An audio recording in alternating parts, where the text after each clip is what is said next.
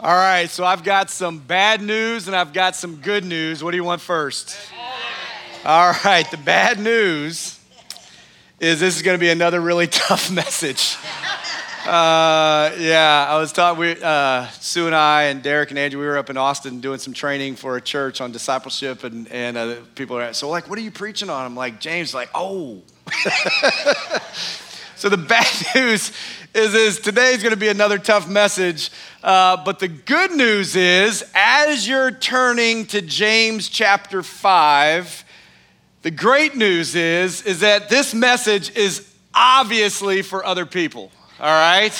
So that's going to be the really good news, because the reason I know that he's talking to other people and not me, and maybe not you, is because he's talking to rich people.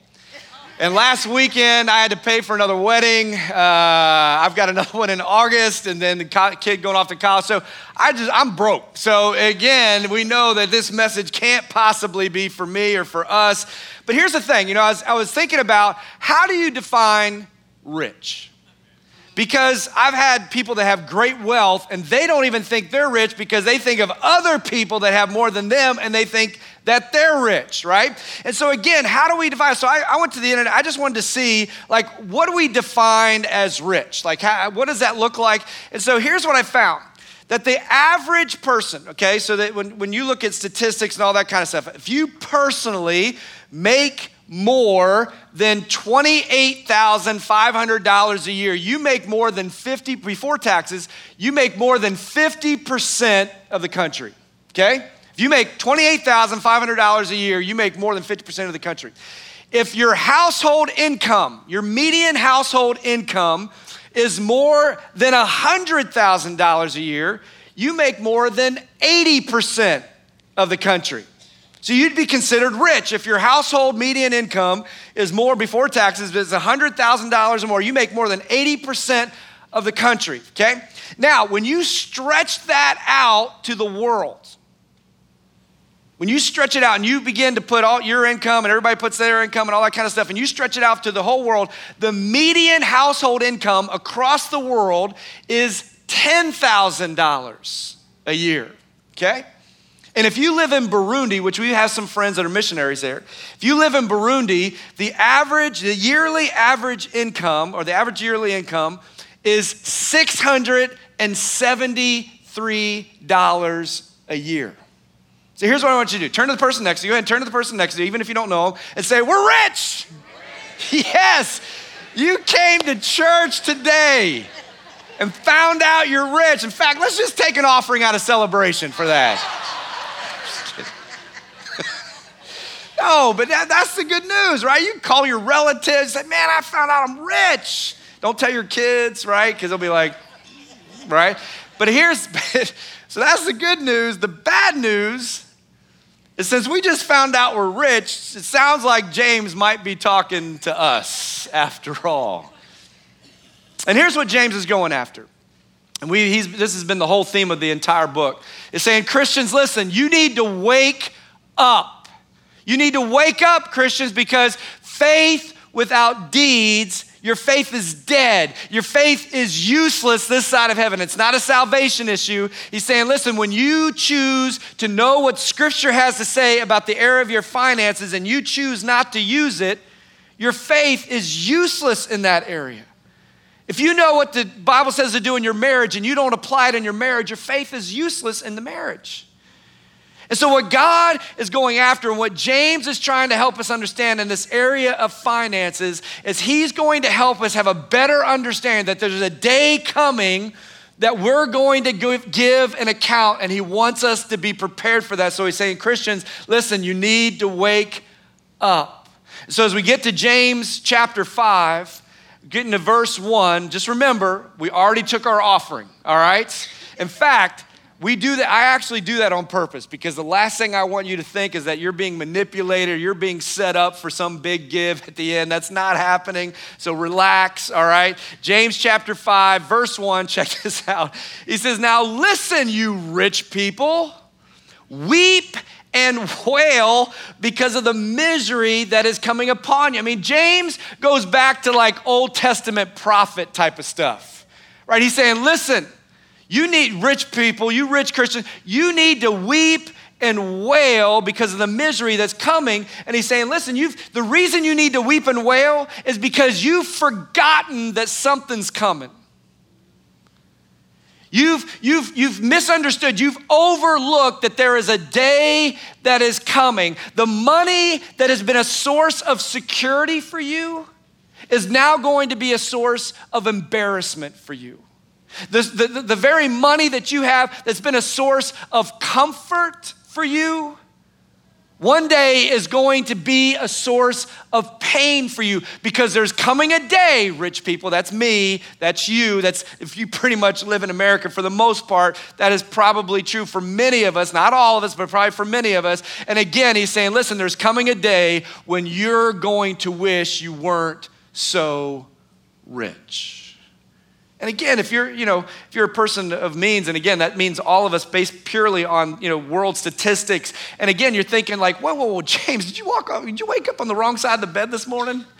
Like, why are you so angry? Like, why are you so mad? Like, why are you taking it out on rich people? Like, why are you so over the top with this stuff? Isn't it okay to save for retirement? Verse 2, your wealth has rotted, and moths have eaten your clothes. Your gold and silver are corroded. In other words, he's saying, listen, let me tell you why you need to weep and mourn.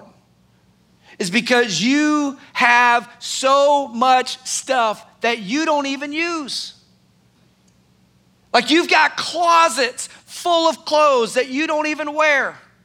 You've got clothes in your closet that still have tags on them that you haven't worn. You've got clothes that are still in bags with tags that have receipts that you didn't return. Maybe that's just my house, all right?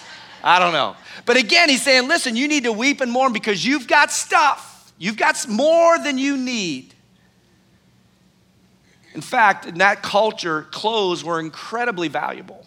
Incredibly valuable. Now again, clothes are valuable, but that day, most adults had the same clothes their whole life because they were so expensive. And so James is saying, hey, rich people, he's saying, listen, you have so many clothes that you can't even wear them fast enough because moths are starting to eat them. That you have more than enough money because you're not using all of it, so that your money is rusting, because again, it wasn't paper. And James now, he decides to get down to business on this, and he goes on, he says, their corrosion, that Greek word literally means poison. So he's saying, when you don't use it the way that God intended for you to use it, it's not gonna be a source of security for you, it's gonna be a source of poison for you. So he says, their corrosion will testify against you. That's a courtroom terminology where he's saying it's going to become evidence against you. He says it will testify against you and eat your flesh like fire. You have hoarded wealth in the last days. And James is saying, listen, I want to help you understand there's a day coming. Listen, you need to understand this. Whether you want to believe it or not, I'm just telling you, it's coming. That you and I, all of us, it's not just you, it's me too.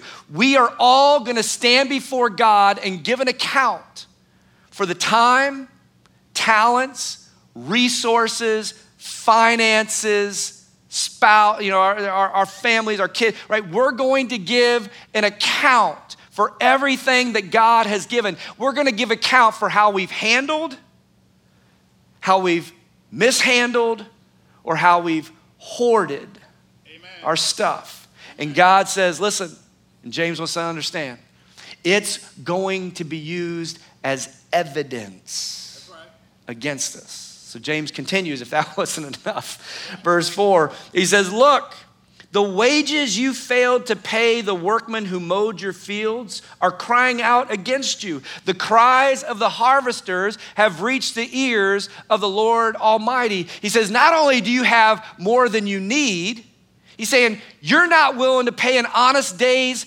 wage to the people that have helped you become wealthy because you think you need it all for you. And so James is saying, you need to know this. God's paying attention. And he's listening to the cries of those that you've mistreated. God's paying attention, and he's listening to the cries of the people that have suffered because of your greed. Amen. And so he's saying, you've kept blessing from them because you wanted more for yourself. And then he goes on, verse 5.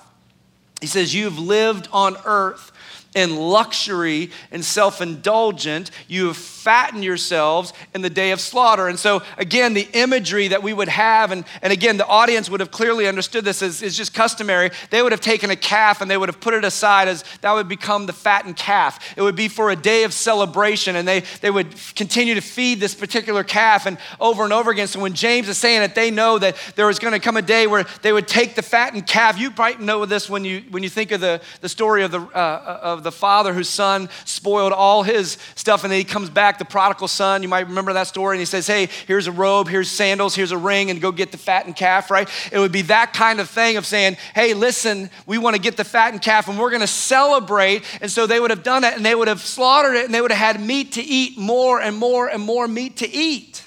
And so what James is trying to help us understand, he says, you know what you've done? Here's what you've done. You've taken what God has given you and you've fattened yourself of help instead of helping others, and you're going to stand before God and you're going to give an account for all of this. And again, just my natural thing as I look at this text and go, this isn't me. This isn't me. I'm not rich. I don't mistreat people. I don't do those kind of things. But unfortunately, see, we just want to compare ourselves to others. And what James is saying, listen, we're rich. And so unfortunately, he's talking to us, and he goes on, verse 6, he says, you've condemned and murdered. And this word murder, he's talking about a judicial murder, which what he's talking about is that they had this ability to take away other people's ability to make a living. And so he says, you've condemned and murdered innocent men who were not opposing you. So he's saying, listen, some of you have gone so far to leverage your wealth, to leverage your influence, to leverage your money, your position, and you've taken advantage of other people that couldn't do anything for themselves. And one day, you and I will stand accountable before God for the money that he's given us. And he says, and some of you, that money will become a source of embarrassment and pain, not security, not comfort. Aren't you glad you came to Sci Life this morning? I mean, this is brutal. I mean, this is stuff that I'm going, yeah, I'm not even going to be welcome back here next week, right? I mean, because again, when you open this up, again, it can be so difficult to wrestle through. And that's the beauty of just kind of working through the scriptures. Amen. It's not because we're low in our giving that we're having this message. We're not doing a capital campaign. We're just working through what God has to say in the book of James. And again, if you're a guest or you would consider yourself not a Christian, I just want you to know we're not asking you to give. That's between you and God. But we want you to come and we want you to know and embrace Jesus. And this is why we take the offering ahead of time, because we're not going to use this platform to try to manipulate or guilt you to give. All right. We just believe it's a discipleship issue. It's a maturing issue. And so the problem as we go back to the text is the problem that we see with the audience that James is talking to. The problem is not that they have a lot of money.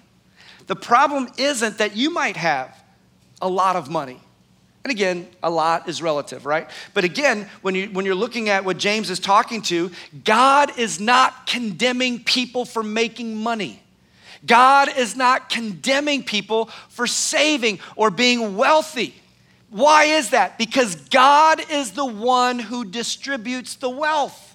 So he's not going to blame you for having it because he's the one that's given it to you. The problem was what they were doing with what they had. And so they assumed, listen, this is the assumption, if God gives me more than I need, the assumption that we make is that it all must be for me. That's the assumption. And what James is getting at is that you're not as generous as you could be. When you had the opportunity to leverage your money and your influence for the kingdom and to bless others, but instead what you've chosen to do is you fattened yourself, you fattened your bank account, you fattened your retirement plans at the expense of maybe what I want to do for somebody or for some other part of the world. Amen. See, here's the deal. When I forget, I'm just going to tell you, this is me. When I forget why God has given me more than I need, the natural tendency, the natural temptation, and the natural tug on my heart is to think that he's given that to me for me to spend on me or my family or my retirement. And what do? I will naturally lean towards raising my lifestyle. And see, here's what I know. I know some of you, as we talk through this morning, here's going to be the challenge. You're going to say, whoa, hold on a second. Are you telling me that we shouldn't save money? We shouldn't plan for the future? Of course not. Those are biblical principles. To save. I mean, the reason we do Financial Peace University is because there are things that Ramsey teaches that are so biblically driven and biblically based that we want you to go through it. Why? Because we think it's wise to save. It's wise to have retirement. And again, do I think you should have a plan? Absolutely. The problem is, and what James is getting at, is that when you are so out of balance and you're not prioritizing the things that are most important to God, he's saying, listen, and you just choose to consume it on yourselves, he's saying you have lost perspective. Amen. So let me ask you, why is it that so many of us in this room, God has given us more than we need? I just want you to think about it. Why has God given us more than we need? And probably, if you're being brutally honest, you would sit there and go, oh, he hasn't. Bob you're talking to obviously other people because it's not me, because I'm having a hard time just making ends meet. I'm having a hard time paying for my house. I'm having a hard time paying for my multiple cars. I'm having a hard time paying for all the cell phones for my kids. I'm having a hard time paying for the cable. I'm having a hard time paying for all the food. I'm having a hard time when we eat out all the time. I mean, hey, this is hard, right? I obviously don't have more than I need. And what you're going to have to wrestle with, this isn't me to determine this for you, what you're going to have to wrestle with is what does God see as needs versus wants? That's right. And you're going to have to determine that with God. But do you know why? Do you know why God has given you more than you need? It's really simple. We've just made it really hard. I want you to imagine for a moment that, so my youngest now is a senior in high school. But imagine when he was younger, his name's Seth, and I'm gonna take him to a park. And we have a lunch for Seth, and we're gonna take one of his friends, and his mom made him a lunch. And so we get to the park, and we're gonna play ball, and we're gonna have fun, and we're gonna do all kinds of stuff. And then around lunchtime, they're starving, right?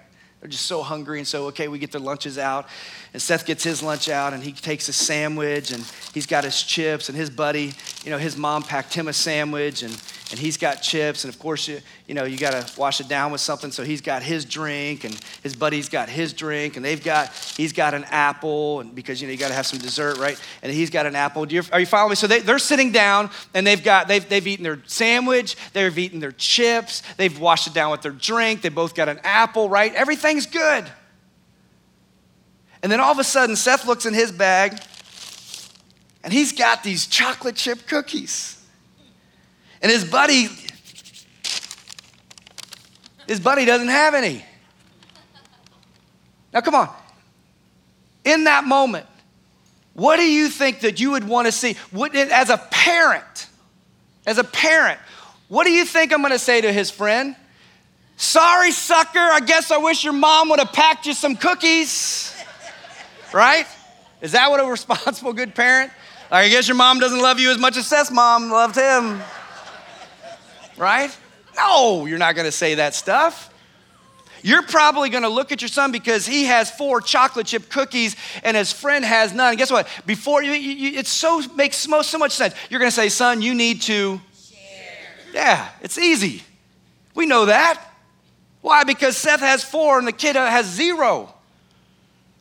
And so I'm gonna say, Seth, you need to share with your friend. And guess what a little kid's gonna say? But Dad, these are, yeah, look at you know. You know, right? But they're mine. But son, listen, he doesn't have any, and you have 4, can't you? But Dad, they're mine. Son, do you realize those really, yeah, you might think they're yours, but I'm the one that actually bought those cookies. Those cookies are mine that I've actually given to you, right? Makes total sense. And again, when you're sitting there having that conversation, when you're saying, son, you need to share, and they're struggling with it, why? It's because they're selfish, or because they're a little greedy with their stuff, right? What would happen to you as a parent without any prompting on your end, and your child all of a sudden sees that they don't have any, and they have been given a few, and so they said, just out of their own initiative, decided to give a couple of his cookies. Hey man, do you want a couple of my cookies? Amen. If all of a sudden they did that, would you sit there and go, oh, there goes the free enterprise system right there. My child does not understand ownership, right? Or would you be so proud of them? You'd be so pleased with your kid because they saw they have more than they need. Yeah, they might want all 4 of them, but they have more than they, and somebody else doesn't. You see them take the initiative to give the other person something of theirs, and you would celebrate them, and you'd be excited. Why? Because he understood in that moment that the reason I have more isn't for me to consume more, but it's to be able to bless and to give to others. Think about it. God has given you more than you need. Do you know why? Because there are others who are in need. It's why God's blessed you with more. It's just not to only consume it on yourself. And see, it's so easy when we see this with kids. It's so easy to see it in our children. And when we see that in our kids, we say, oh, you're selfish and it's greedy. But when we see it with us, it's responsible. Right? And here's the challenge. Our challenge is you think it's all yours. See, when I said about the cookie, it's so funny. It was so funny in first service. When I said, oh yeah, these aren't your cookies. These are I'm the one that bought that. And they're clapping. I'm like, hold on, because it's coming back, right? Because let me ask you. See, these are, I'd say these are my cookies. And God says, listen, all the resources you have are mine. Amen. And I've entrusted them to you. Amen. So for you to think that they're yours is greed. That's right. And I've given them to you because I want you to be a blessing and an extension of me to the people around you. That's right. See, that's why God is entrusted to us. That's why he's given it. He's given it to us to share. And the New Testament is clear that God is going to give you treasures in heaven when you have the opportunity. When you have the opportunity that you can spend it on yourself, but instead you choose to be a blessing to others. Amen. Now listen, I know this can be a frustrating message. And this isn't just a message for y'all. This is a message for me, for every single one of us in this room, of wrestling through. Because it can feel, right? It can feel like all of a sudden we're at odds biblically. Like, okay, so if God gives me more, like, is it wrong to have stuff? No, it's not wrong to have stuff. It's okay to have things. Well, should I not, plan for retirement? Absolutely, you should plan for retirement. You should put money away. You should save. Should I have a will? And absolutely, you should have a will. You should know where your stuff's going. You should know who it's going to go to. You should know all that stuff. And let me tell you, you should also have a plan of how you're going to fund the kingdom of God. Amen.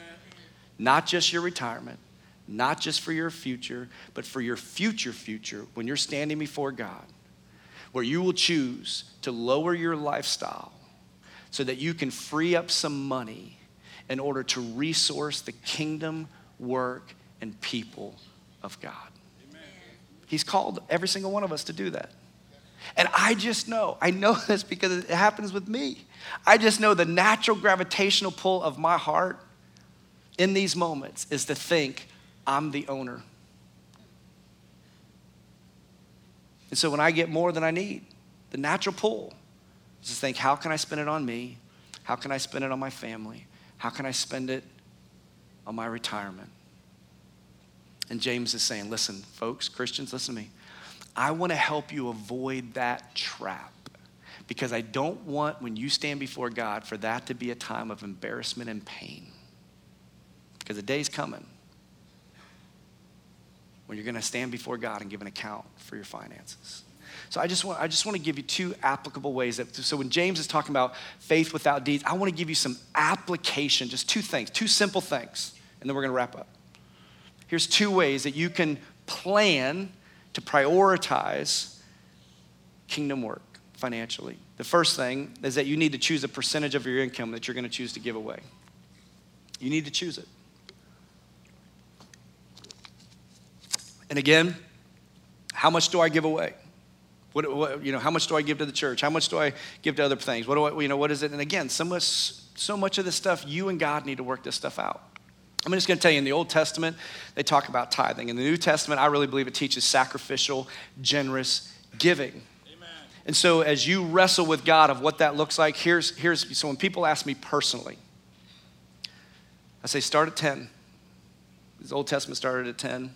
That's just what actually was more than that, to be honest with you. But if you just started at 10 and you take it off your gross, not your net, and you just say, God, I'm going to give it to you. I'm going to give the first, and I'm going to be generous with this.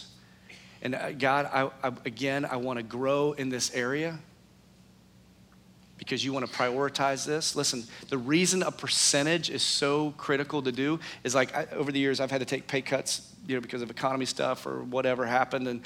And so guess what? My percentage didn't change. The giving number changed because my salary went down, or if my salary goes up, the giving goes up.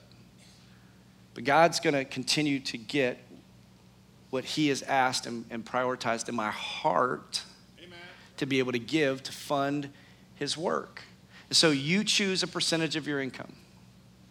Because again, this is a discipleship issue. And the reason I will never shy away from talking about money is because it doesn't drive me. And I know for some of you, it's a super sore, difficult conversation. And I'm sorry for that. But if we're going to be a church that makes and sends disciples who love and live like Jesus, and it's a spiritual maturity issue, we have to talk about it just like we would talk about Bible reading and prayer and all those other things. Because why? Because Jesus says, where the treasure is, there your heart will be also. Amen. And that means as soon as you get your check. So the second thing, so if you're going to prioritize, you're just going to have a percentage of your income. The second thing is you're going to make that percentage a priority.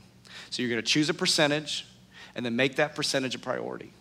Choose a percentage, make the percentage a priority. And that means as soon as you get your check, the first thing that comes out is your tithe to the Lord. Whatever you're going to give, whatever that percentage is. You're just going to give that to the Lord.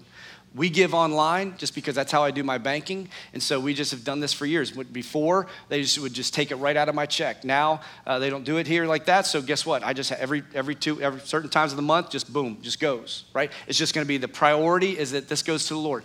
What we don't want you to do, so if you want to give online, you can text to give, you can do those envelopes, whatever you want to do. You just make it a priority. And you want to make sure that you give to God first. Why? Because he says, give me out of the first fruits. And why is that? James is helping us understand. You need to put action to your faith. To your faith. So God is first. If I pay my bills first and then I look at what's left over and then I try to figure out what I'm going to give to God, I'm telling you, your treasure is here on this earth. And so he's saying, no, you prioritize me. Remember the 10 Commandments? We went back and said, God, choose to, honor God first. And again, that's part of it.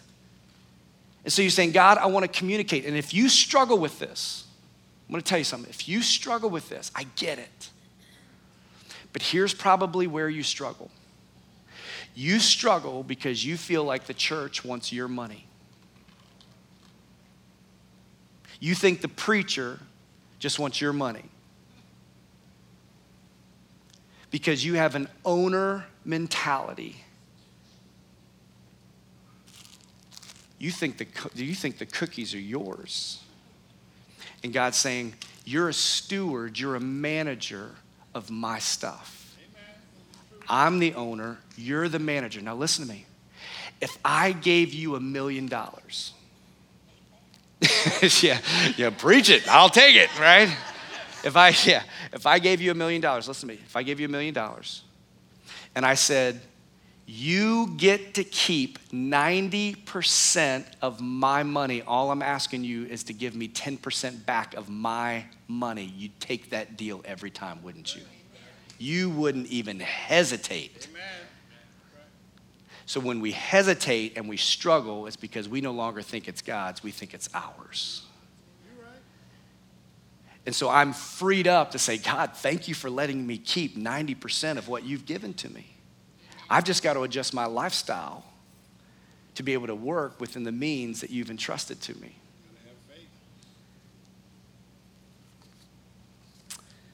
Before I came a number of years ago, even before I went to Fort Myers, I was a pastor at a church in Austin. And we were there for a little over 10 years.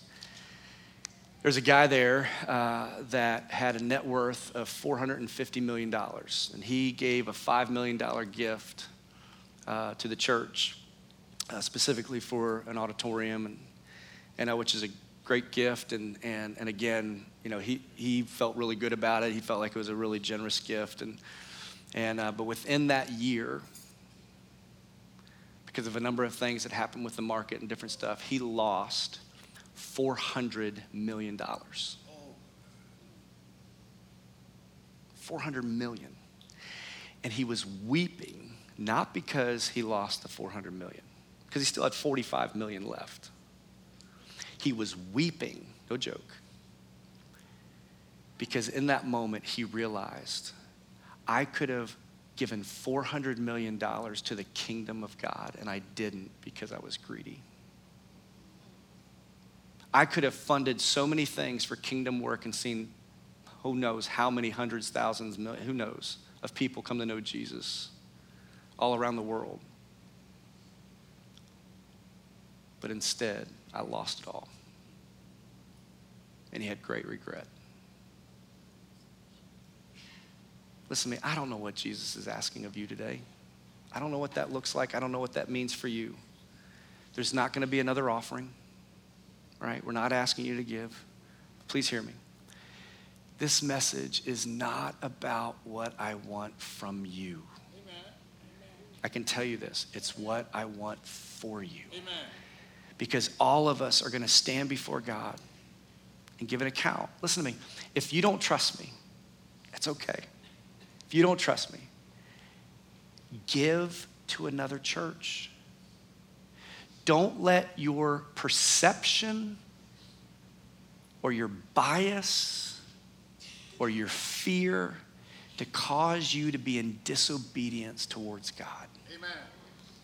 I'd much rather you give to another church and you be obedient and then go to that church and serve in that church.